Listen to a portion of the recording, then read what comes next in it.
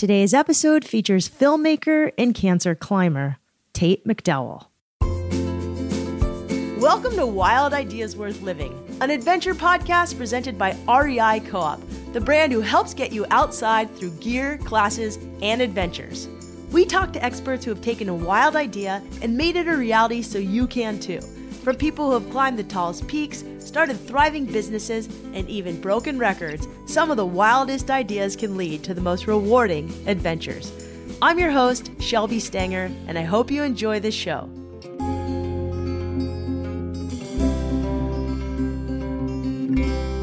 Tate MacDowell is a filmmaker and the owner of Death Cookie Entertainment.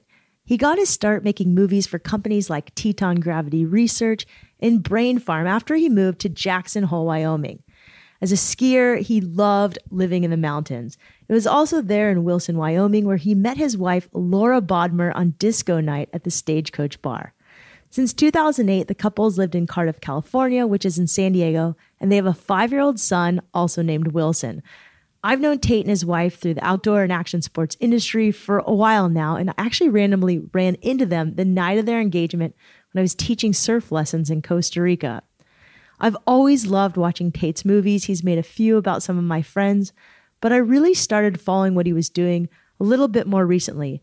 His posts and stories have just touched me to the core. A few years ago, Tate was diagnosed with cancer, and he's currently going through stage 4 metastatic rectal cancer. He had this wild idea to climb the Grand Tetons in Wyoming after seeing an image of the mountains literally in the hallway where he was getting cancer treatments. We dive into his journey to climb the mountains. We talk about having cancer. We talk about being a dad and a husband and what he's learned. We also talk about his hobbies like watercolor painting, which he's recently taken up, and why you shouldn't waste any time. Tate's very honest. He's real. He's going through something that's really difficult. But I love his message. I love his story. I love how strong he is. I love how strong his wife is. And I think you'll enjoy this too. Tate, thanks for coming back. What was your wild idea? My wild idea is I was going through cancer treatments, and there's a picture of a mountain, the Grand Teton, in the hallway of my cancer center. And my wild idea was to climb it eventually. Okay, so tell me about this mountain in the hallway, this picture of the Grand Tetons. Was it like a photograph or a painting? Yeah, it's like a huge picture, and it's funny. The unlikely thing is that I'm in San Diego, and I used to live in Jackson, Wyoming, and it's this really long hallway, and at the end of it is probably like a 3 foot by 3 foot, like a pretty large painting of the Grand Teton, which is in Jackson, Wyoming. And it's like a really beautiful mountain. It goes from, 6,000 feet straight up to like close to 14,000 feet. So it's just like wow, the vertical. It's just like, yeah, it's just a straight up, like the relief on it's unbelievable. It's just a mountain that just climbs right up out of the flat land. So, and a friend who's French informed me that Grand Teton means, do I have to say it? Yeah, you have to say it. Grand Titis. So it was named after these big, whoever were explorers back in the day had a good sense of humor. I think fur trappers or something. So you wanted to climb these Grand Tetons. Mm-hmm. But so go back. So you were going through treatments, which are no joke. And I so appreciate you talking about this because this is hard. So maybe you could just tell people really quickly what you're going through treatments for and sort of just briefly what kind of cancer you have. Mm-hmm. Well, I started out at stage 2 rectal cancer, and currently it's progressed to stage 4 metastatic. So I'm definitely in a different category, and things are getting a little bit more serious. But when I started out with the goal, it was like it seemed like a low bar to like go and climb the Grand Teton. I wasn't saying like, oh, I'm going to go do Mount Everest or something crazy like that. I was like, at the time, I was in pretty good health, and I was doing some of these radiation and chemo treatments, and I thought it was a pretty low bar, but it turned out not to be a very low bar at all. No, it's not a low bar for able, like, fully healthy people to do it. Right, which is basically what I felt like at the time. Yeah, because you were 36 at the time? Yeah, 35, 36, yeah. And so this mountain sort of became an obsession, but also this really awesome goal. Yeah. To keep going. Yeah, well, it started just kind of being a reason that I would go and work out, and I'd do these stairs down at Pipes, which is in Cardiff. which is in San Diego, a beach. And so there's like, I think it's probably like 60, 70 feet and like 130 something 160 stairs, I think. And so I just go every day and run and do the staircase. So it kind of started out as being like a thought in the back of my mind, like, oh, I'm doing these stairs. And then I became completely obsessed with, well, if I do this many stairs, how many vertical feet is that? And then I started getting into more and more mountain climbing stuff and started going to like a climbing gym and started bouldering and started looking at all the stuff, all the routes on the internet and things like that and talking to my friends about it. And and then it just became an obsession. So at the same time, you met another guy who was also going through something really similar. Mm-hmm. In his cancer ward, there was also a picture of the Grand Tetons. Like, how is that possible? Yeah. He lives in Idaho, so he's really close to the Grands. He's been up a few times. But yeah, we'd been talking like for a year. We've been going through all these nasty treatments together. I mean, a lot of the stuff that you do. What's his name? It's pretty difficult. Yeah, Brian McDonald. And he's how old? I'm not sure, in his 40s. Okay, so young, mid-40s. Still. Yeah, so still young for this type of cancer and athletic and everything. So we were going back and forth and helping each other through this whole process of dealing with, the treatments and the surgeries and all this stuff. And it's really difficult and it's very private stuff. So like we were buddies for each other, just texting each other back and forth, what worked for him, maybe it would work for me. And then eventually I found out that I'd kind of been planning this trip to do the Grand, and his treatments didn't quite line up with going up it at the time. And then he found out that they were going to take him off like the last round of chemo. And then as soon as I found that out, I was like, well, we end at the same time. We should go up the Grand together.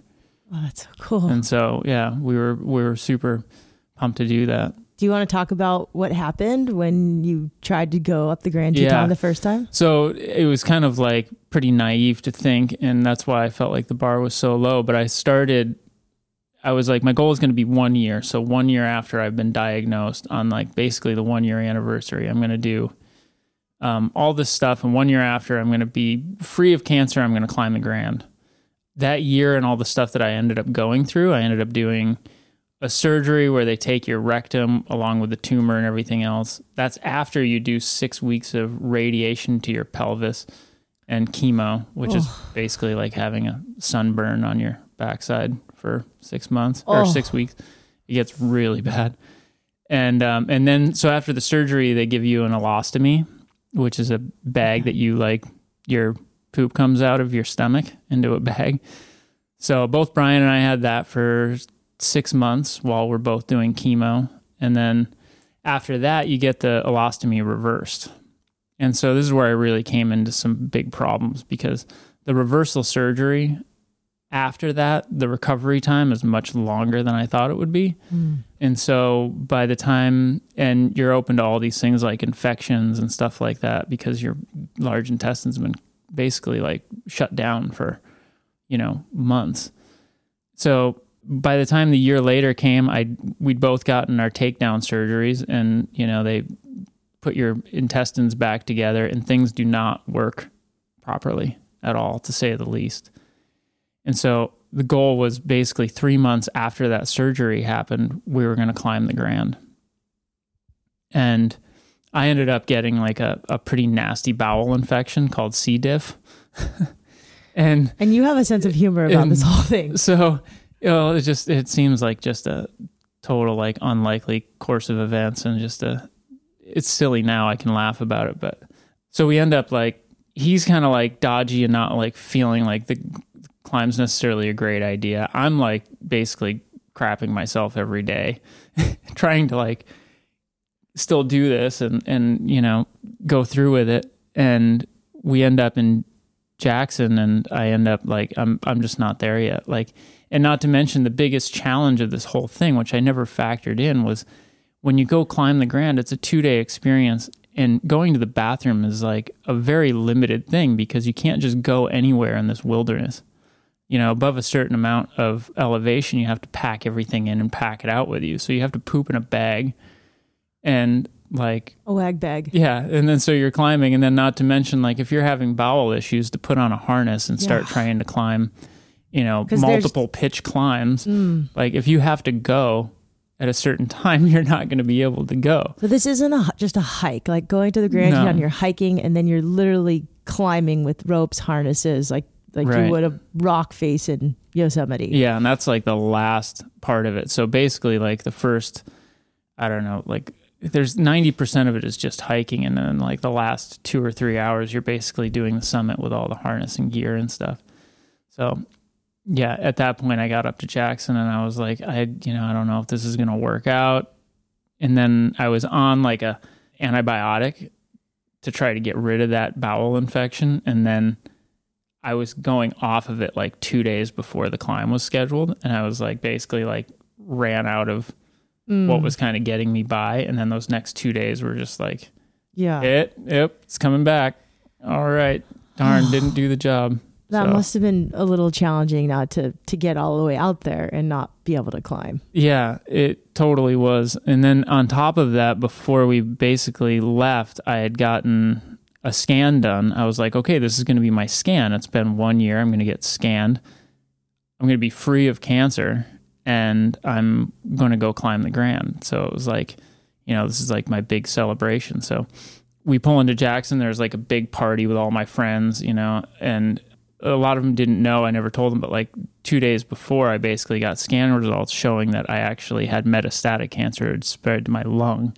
So they were just spots at that point. I still had to do a biopsy, but it was basically like, okay, so now I'm going to Jackson. I have spots on my lung that mean that it's moving around, which is pretty much a death sentence. And now I'm going to go try to pretend like I'm climbing this mountain all of a sudden. And so I was like camping in Jackson. And honestly, when people ask me, like, do you ever regret not doing the Grand? I'm like, no. Like, I was so done at that point. Like, it was amazing that I got on an airplane to even go. I was like so over that mountain. I wanted nothing to do with it. You're sitting here like battling cancer all day and night, and you're like dealing with all these thoughts of death. And now I'm going to go hang off the side of a mountain.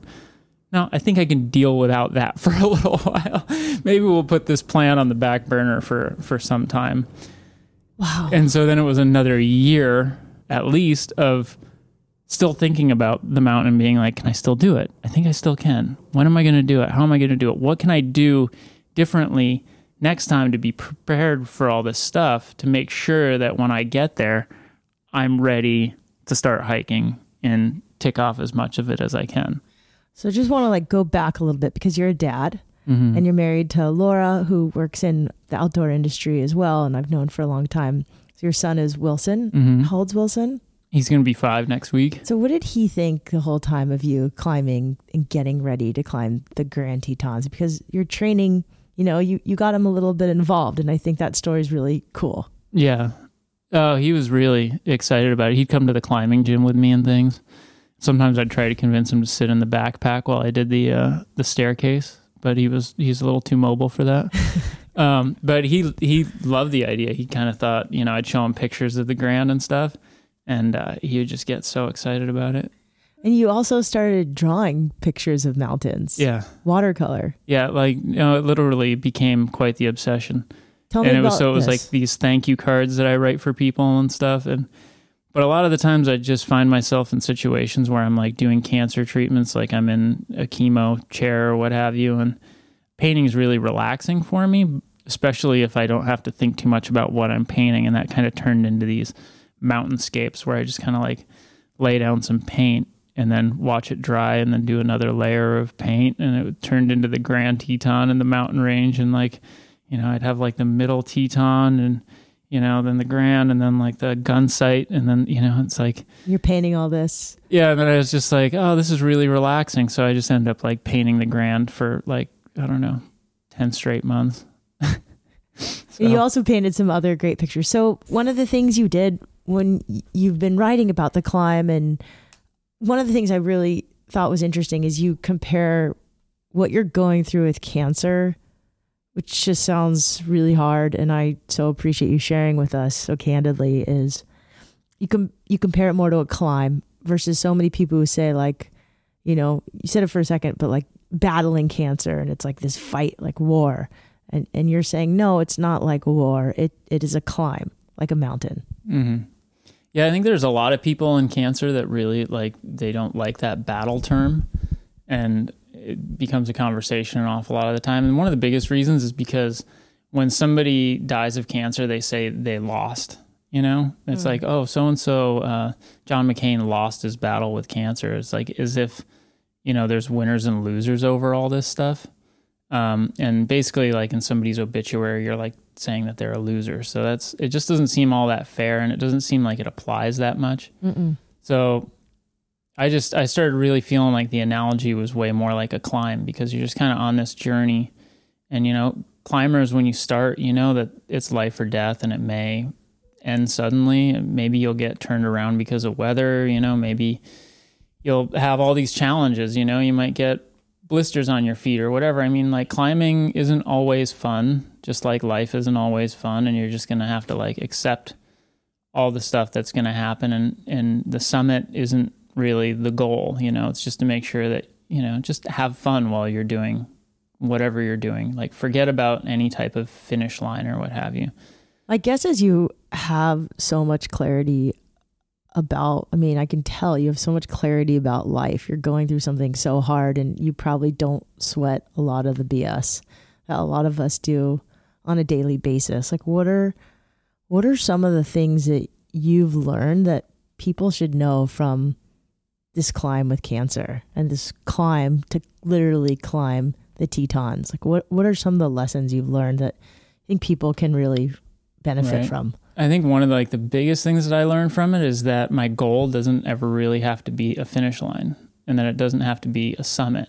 Like I kind of think to myself now, like if I'm going to be successful at something, I really have to worry about the starting line, like in being prepared to begin something. And then I think I'll really surprise myself. But being unprepared for that starting line and not knowing what you're getting into, like the first attempt that I had on the Grand, that's where failure kind of starts, and you're never really going to be able to come back from it if you're not prepared for that starting gate. One of the other things that I guess I've learned from it, and that I have to deal with like on a daily basis, and that I wish other people understood too, is you're going to die. Like it sucks, right? Shelby, you're going to die. Totally sucks, but yes, I'm But even when I say that, like even myself, like you kind of think to yourself like, no, I got time. I do. I have this like, granted, I lost a dad suddenly when I was a kid, so I have a bit of a unique perspective on death. Like I was so young and he just died like suddenly. Yeah. Where I was like, oh my God, I have to live life to the fullest. And I don't know, but yeah, I do think I have a lot of years left. Mm-hmm. Yeah. Even when I say it myself, like if you were to say it, if the listeners are to say it, if they just sit in their car or wherever and they're like, I'm going to die, your first instinct is, no, I'm not. Mm-hmm. And that is so wrong. So wrong. You're right. We're all going to die. Yeah. So I think like there are moments where I get so worried about treatments, and I get so worried about, the future and what's going to happen to my family and my kid and all this other stuff. And it's just like, no, you know what you need to do is just like accept that this is a definite possibility, and you're just going to have to get over it. Like you figure out what the worst case scenario is. You say it in your head, like, yeah, that's totally going to happen. And then just blow it off and just keep moving. So you kept moving in a really beautiful way through this last adventure. And mm-hmm. I think we should tell people about it, because I've read your blogs about it and they're pretty amazing. Yeah. Tate's an incredible writer. We'll link to his blog in the show notes. And there's actually a movie about the training leading up to this climb that we'll link to as well. And we'll talk about that a little bit later. But you went back to the Tetons very last minute, pulled it together. You had some pretty big obstacles, including the reason why you're wearing this really rad pirate eye patch on your eye. Rad. So, the disability is always rad. Well, that's come on. You're wearing an eye patch, and you told me yourself that the eye patch gets a lot of attention. Yeah, it's the best. Well, I can tell people about the reason for the eye patch. So fast forward 1 year. It's now 2 years after I've been diagnosed. My goal now is like, okay, the end of August, that's my window. I'm going to go climb the Grand. Just a few months ago. Yeah. It was actually 1 month ago to the date.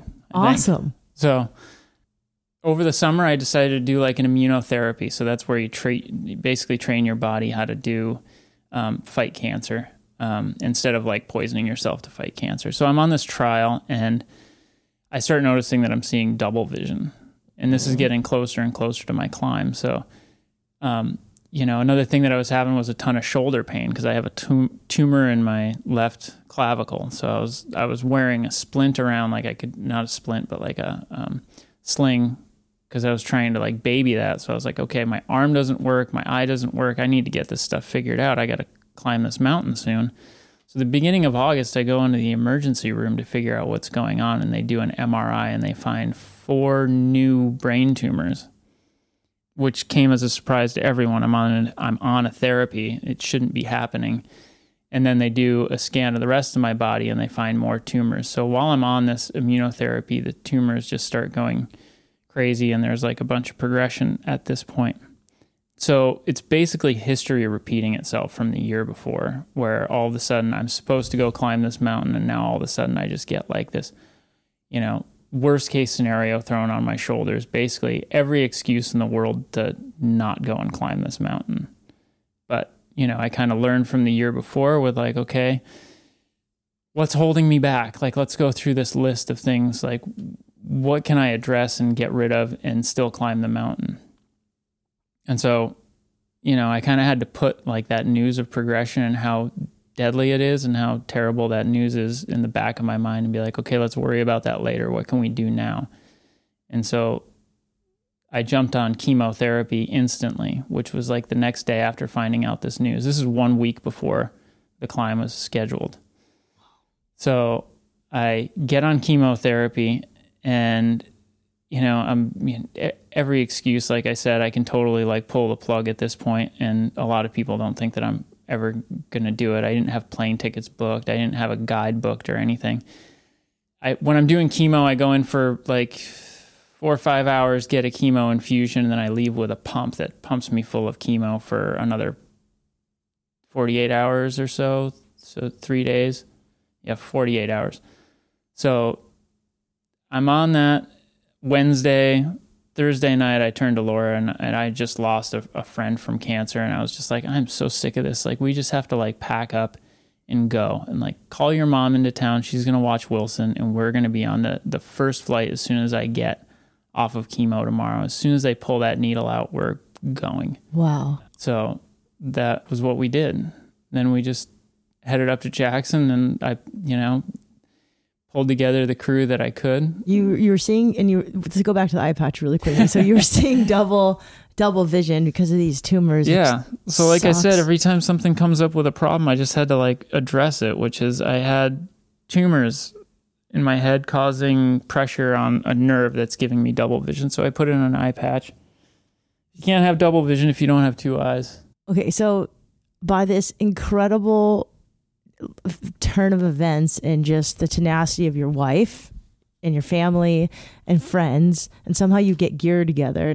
We've talked about gear before, so we should talk about gear.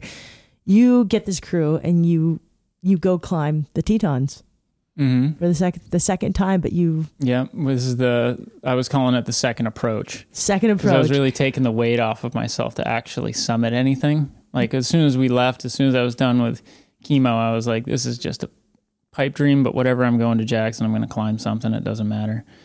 And then we got there. It turns out that my guide that I had planned ended up having an infection in his foot, so he couldn't guide us, so I had to grab another friend of mine to guide us. And my whole goal then at that point was to just start ticking off these smaller goals. And the first goal, after we packed our bags and everything, was just getting to Gravy Rock, which we called it after a while of hiking. And that's the turnaround point from in the movie and from where I was the year before. I'd stopped and saw Brian off, and he finished doing the climb, and I had to turn around at that point. So I was just saying to myself, I'm going to get to that rock, and everything after that's gravy. So what are some of the highlights after Gravy Rock of this climb? I had thought about this thing for 2 years, and I'd been so ready to just start that climb. And the beginning of it's actually like, it's really a slog. It's just these these switchbacks that go on forever up the kind of foothills of the mountain. And it looks beautiful. Like there's lakes below. It's absolutely gorgeous. So yeah, I was just, I think I was walking around with a GoPro and just like tripping out. Like it probably looks like silly footage, but I'm just like, this is amazing. This is so great. It looked beautiful. So then you get close to the top and you have to, I'm guessing, get a harness and some ropes and... No, well, that was first. Day one is like climbing for like 5 straight hours. And originally my plan was we were going to get it guided. And so we were going to stay at like a tent that's already set up there. So you don't have to bring too much. They have all your gear and harnesses and everything. Because we did the last minute trip and I kind of pulled the trigger at the last minute, we had to bring all of our camping gear and like reserve a campsite. And so we did 5 hours of like 60-pound camping backpacks with full like tents and everything in our backpacks, which wasn't really what I was planning on for the first trip. And so we climb up and we have a campsite at some caves and we set up camp for the night and then we like sleep in the caves and then 2 a.m, we start the hike. We wake up, make some coffee, and start hiking in the dark. And then you basically just hike through the dark. And we kind of got lost a couple times because it's just a million small rocks. And sometimes the trail goes missing and then you're just kind of SOL. And then as soon as the sun started to come up, we got to the saddle. There's the lower saddle was kind of our next point of success. And every one of these points, we kind of stop and look at each other and say, how we feeling? Like, let's grab something to eat. Is everybody okay? And then we got to the lower saddle and my friend who's leading the way, turns to me and he's like, Tate, this is like a really good point. Like you've gotten really far. If you're not feeling this, like we should turn around now. Because once we start, we're not going to be able to turn around. Once you get into the climbing, like you're not going back, people are behind you and you kind of, it's one way at that point. So I just kind of was like, did a full assessment of my body and how I felt. And I was just like, yeah, let's go. Let's do this. So I don't know if I want to describe the whole climb because it can get kind of, it's hard to describe. I think people should just go out and do it. Just tell me what it felt like to be at the top. It felt unbelievably surreal. I felt like I was just going to, break down in tears the whole time. I did a little bit. I had been thinking about it for so long. And then when it actually like happened, it was just hard to believe being there and standing there with, some of my best friends. And then, a storm rolled in. Of course. It was just like a snowstorm. Summer. Yeah. A snowstorm in August, just this freak storm comes in. So it was like kind of hastily happening. It was like, all right, we're here. The wind's like blowing sideways and there's like snow coming down on us and we're kind of like holding on to, the ropes and each other and just like trying to get everything off of our to-do list, because when you summit, you have a kind of a few things in mind. You want to take some pictures and what pictures you want to get. And then I also had my friend's ashes that I wanted to spread while we were up there. So I was like, as soon as the snowstorm comes in, it's like, what do we have to do to get the hell off of here now? And it's like, okay, we want to take some pictures. I got to spread my friend's ashes. Then we turn around, we get out of here. That's pretty much how it went. So you feel like you're going to have all these emotions and I think some people have like a little photo shoot while they're up there, but we were pretty rushed. So I'm going to still link to your blog because you write about this moment where you're throwing your friend's ashes at the top and it's really beautiful. Your friend Eric Rohner, who was he a wingsuit pilot? Yeah, he was one of the stars on MTV's Nitro Circus, and he was a skier with Teton Gravity Research, and we became friends through TGR, and we did a lot of web videos together and things. He passed away in a skydiving accident, and when I was going through all the cancer treatments and stuff, his wife gave me his ashes, and I was instantly thinking of, I know exactly where I'm going to put these. The tradition is kind of for the widow to give you the ashes and you're supposed to put them somewhere cool and let them, or somewhere special or what have you, and let them know where you put them. And I was kind of like, well, I don't really do anything cool. I'm like, I'm an editor. I surf. I mean, what am I, throw them on the beach? But I was instantly like, well, this is a mission. This is kind of like a stunt, so to speak. And Eric was really into like having a project and like going through with it. So I was like, that's what I'm going to do. I'm going to put them on the top of the Grand. And you kind of say as well in your blog that when you get to the top and the wind picks up, it was almost like it was meant to carry his ashes. Yeah, totally. I mean, I didn't really think about like how poetic that was until we were on our way back down, but it really sunk in then because, I mean, I pull out the ashes, and I said a few words, and I poured them into the air, and it was just like, it just looked like snow taking off. I don't even think like the ashes touched the ground, and it seemed like, it was really cool at that point. And then as we were walking back down, the storm just let up, and it was just gone, so it was basically just there for like our summit. And, a lot of people might've gotten like disappointed or like, oh, normally you get a grand view and you get to like sit there and take photos and you can see all around. And I was like, it was really cool. This like storm just rolled in, and this winter storm just pulled in and took Eric away and then peaced out. I was like, that's really unbelievable. Pretty meaningful. I felt like pretty beautiful moment. And then you get down and your wife and friends greet you with pizza and beer. And yeah, I'm hoping you had a decent celebration. Yeah, we did. We were pretty exhausted. And honestly, like I wasn't too focused on like partying when I came down. I was like, I understand. It's sleep, food. Yeah. Well, there's that. And it's like, there's also kind of, that's that high from drinking or something is so accessible on a day-to-day basis. But like climbing the Grand and having that high is not.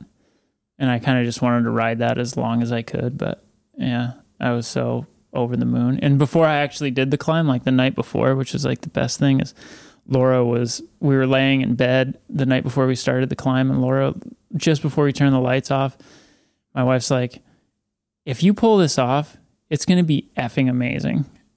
And I was like, all right, well, there it is. I'm going to have to do it. I mean, what else can you say, Like, that's so awesome. Yeah. Your wife is so epic.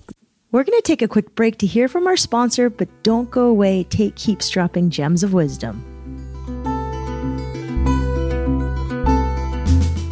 Remember zines like the old school punk rock zines? Well, REI recently made a beautiful zine called Force of Nature. It's a collection of art and stories celebrating fearless women. There's 44 different artists and writers who talk about how they define the outside and what it means to them. Inside, there's incredible art, graffiti, photography, and illustrations, including some by one of my new favorite artists, Lovis Wise. She's the 23-year-old artist whose work you might have recently seen on the cover of The New Yorker. The whole zine is awesome. You can check it out at rei.com/force of nature. That's rei.com/force of nature.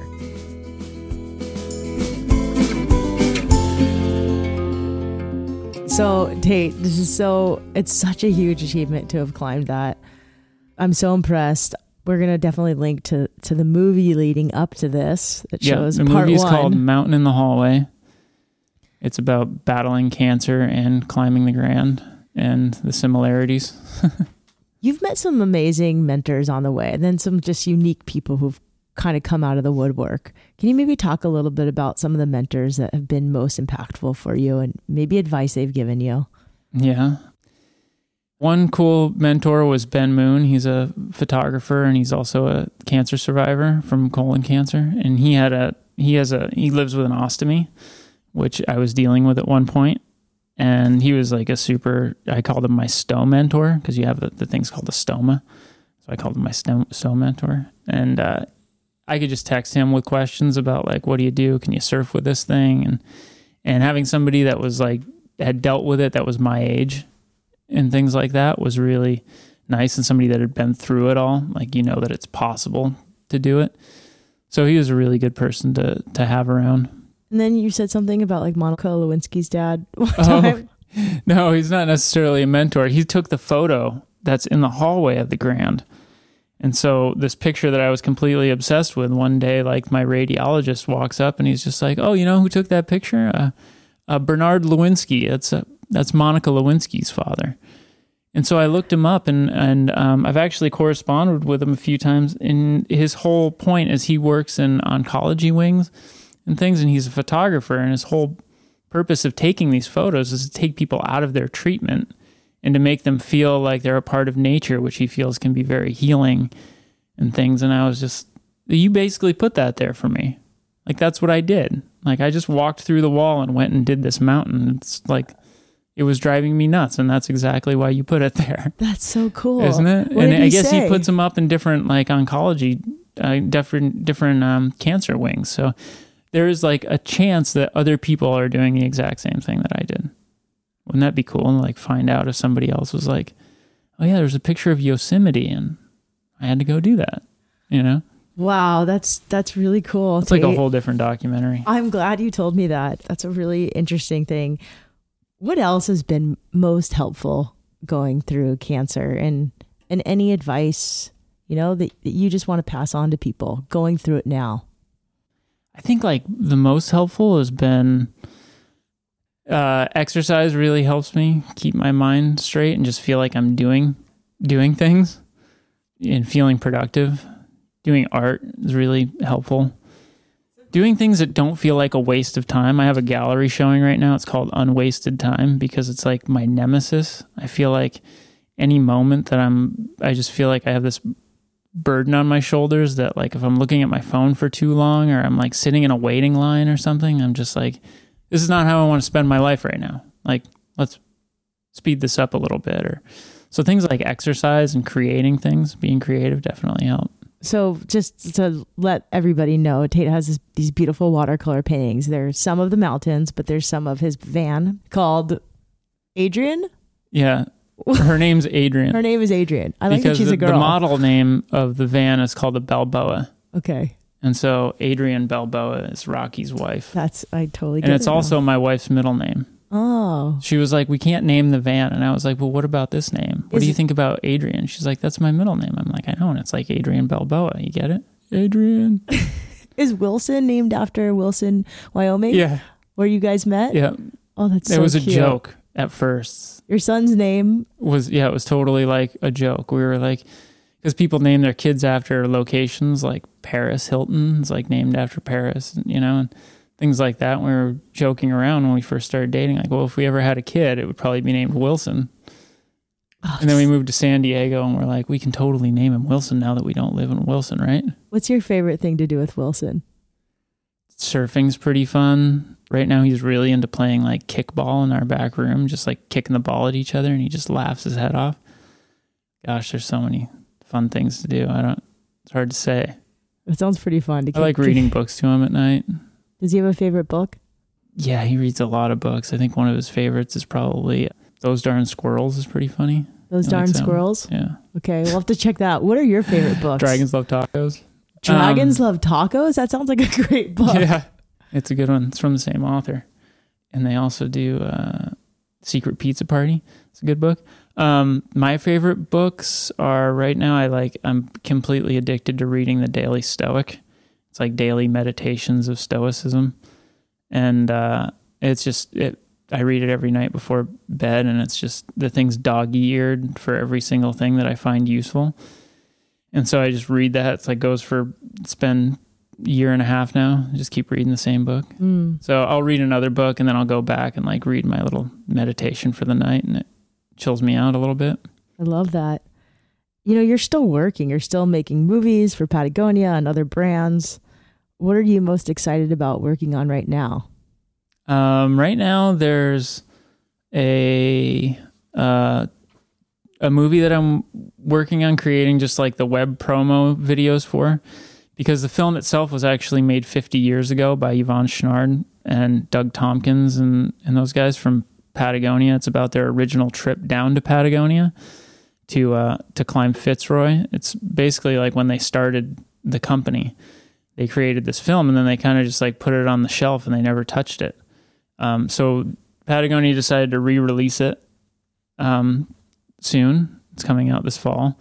And they just needed to update it because obviously, you know, a movie that's 50 years old doesn't have Instagram story 15-second versions and, you know, Instagram TV and trailers and all this other stuff. So I'm just kind of creating all that, which isn't super sexy or anything, but I kind of like jobs that are a little bit smaller at the moment because they're a little bit easier for me to deal with. And then, the film is unbelievable though. And then I think one of my favorite projects in the last year was called The Life of Glide with Jeremy Jones, who's a friend of mine. And it was with TGR and O'Neill. We created a short film. That's really fun. Well, check it out. But what about your next project? My next project?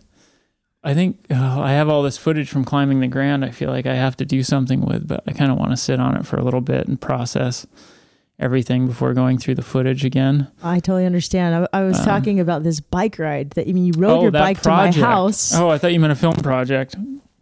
My next lofty mountain in the hallway goal. This is my next reason for getting my butt up and getting exercise, because when I got home from the Grand, I just literally did nothing for about 3 weeks and felt like, well, that's the end.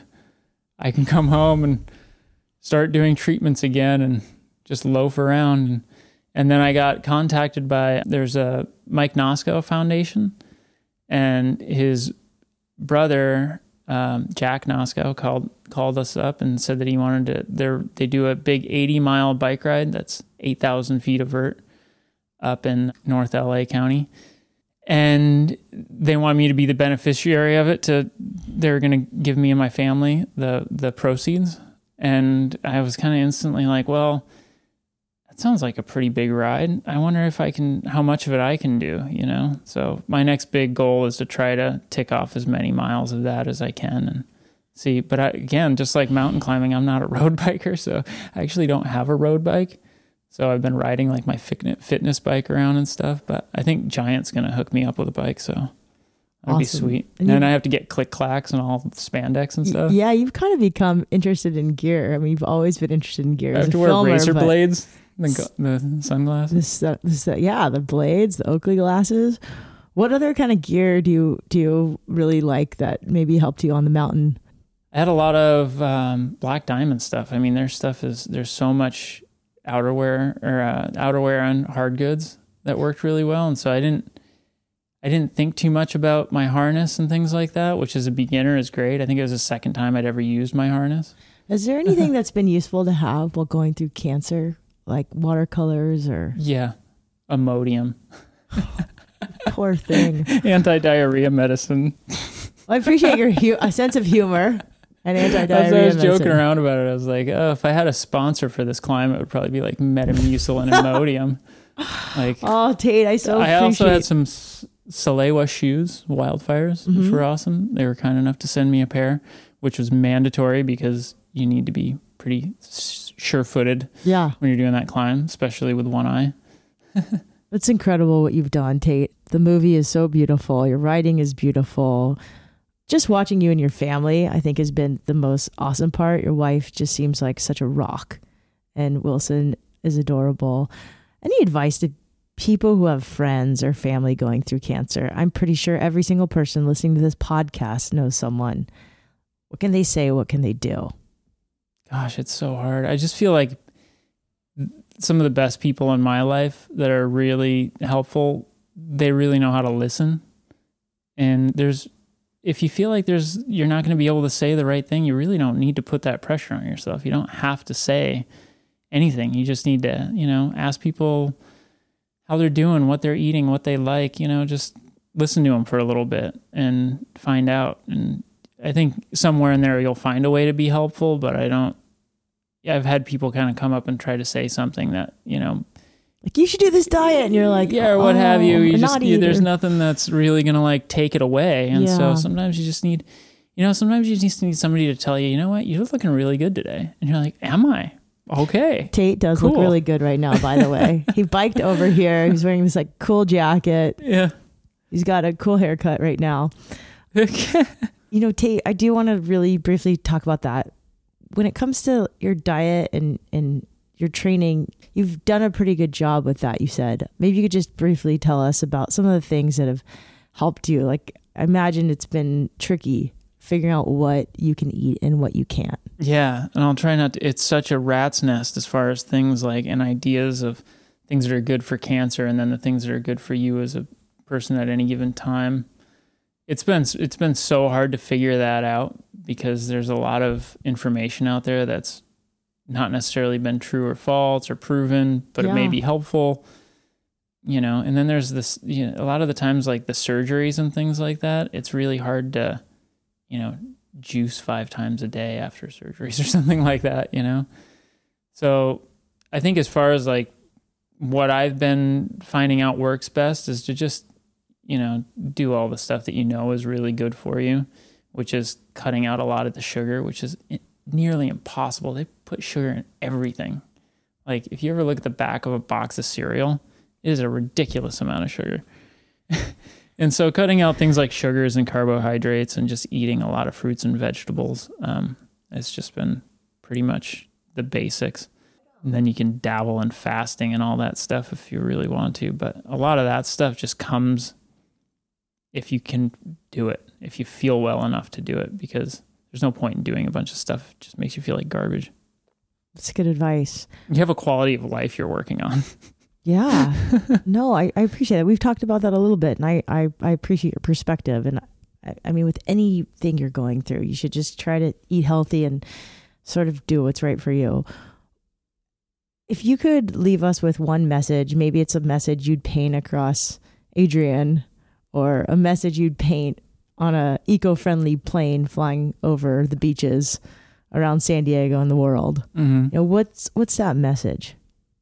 I guess there's kind of one little saying that like I was kind of thinking about if I were to get one tattoo. I have these little tattoos from radiation, and they're little dots kind of where they radiated. But I was thinking about turning the dot from the eye into something that just said still alive. So that I could like, no matter what was going on, I could just always like look down at that and be like, yep, still here. Like no matter what you're doing, if you say that to yourself, you're just like, you can get through just about anything, Tate, thank you so much. For more on Tate MacDowell, to get his awesome watercolor prints, to read his blog, watch his video with TGR, to donate and see what he's up to next, he's riding his bike a lot, go to tatemacdowell.com. That's TateMacdowell.com. We'll link to it in the show notes. You can also find him on Instagram at Tate MacDowell, or check out his company website, Death Cookie Entertainment. Probably one of the coolest company names ever. Tate, we love you. Thank you so much for riding your bike to my house and fearlessly sharing your story with me the second time. First time I kind of cried, so if I sound overly positive in this one, that was why. Tate, you are just one badass. I so appreciate you. Laura, thank you so much for everything as well. You're so strong and so amazing. Your family rocks. Please let us know if there's anything we can ever do for you. We'd love to bring you dinner. Just say when. To the team who helps this podcast, to REI for sponsoring this show, Chelsea, Joe, and Paolo, I'm so appreciative of your support. To Annie for being the most amazing producer, to Kayla for helping post on social media, and Alex Alm for the amazing audiograms every week. I couldn't do it without you. To you listening, thank you so much. I am in awe of how much this show has grown, and I'm getting some awesome emails from you all telling me you're embarking on your own wild ideas, like someone just moved to Hawaii. Another's practicing ice baths. I saw someone thru hiking the other day in Mammoth, and she said she listens to this podcast. You all rock. I love you so much. As Tate said, life is short. Don't waste any time. And with that, some of the best adventures often happen when you follow your wildest ideas. We'll see you next week.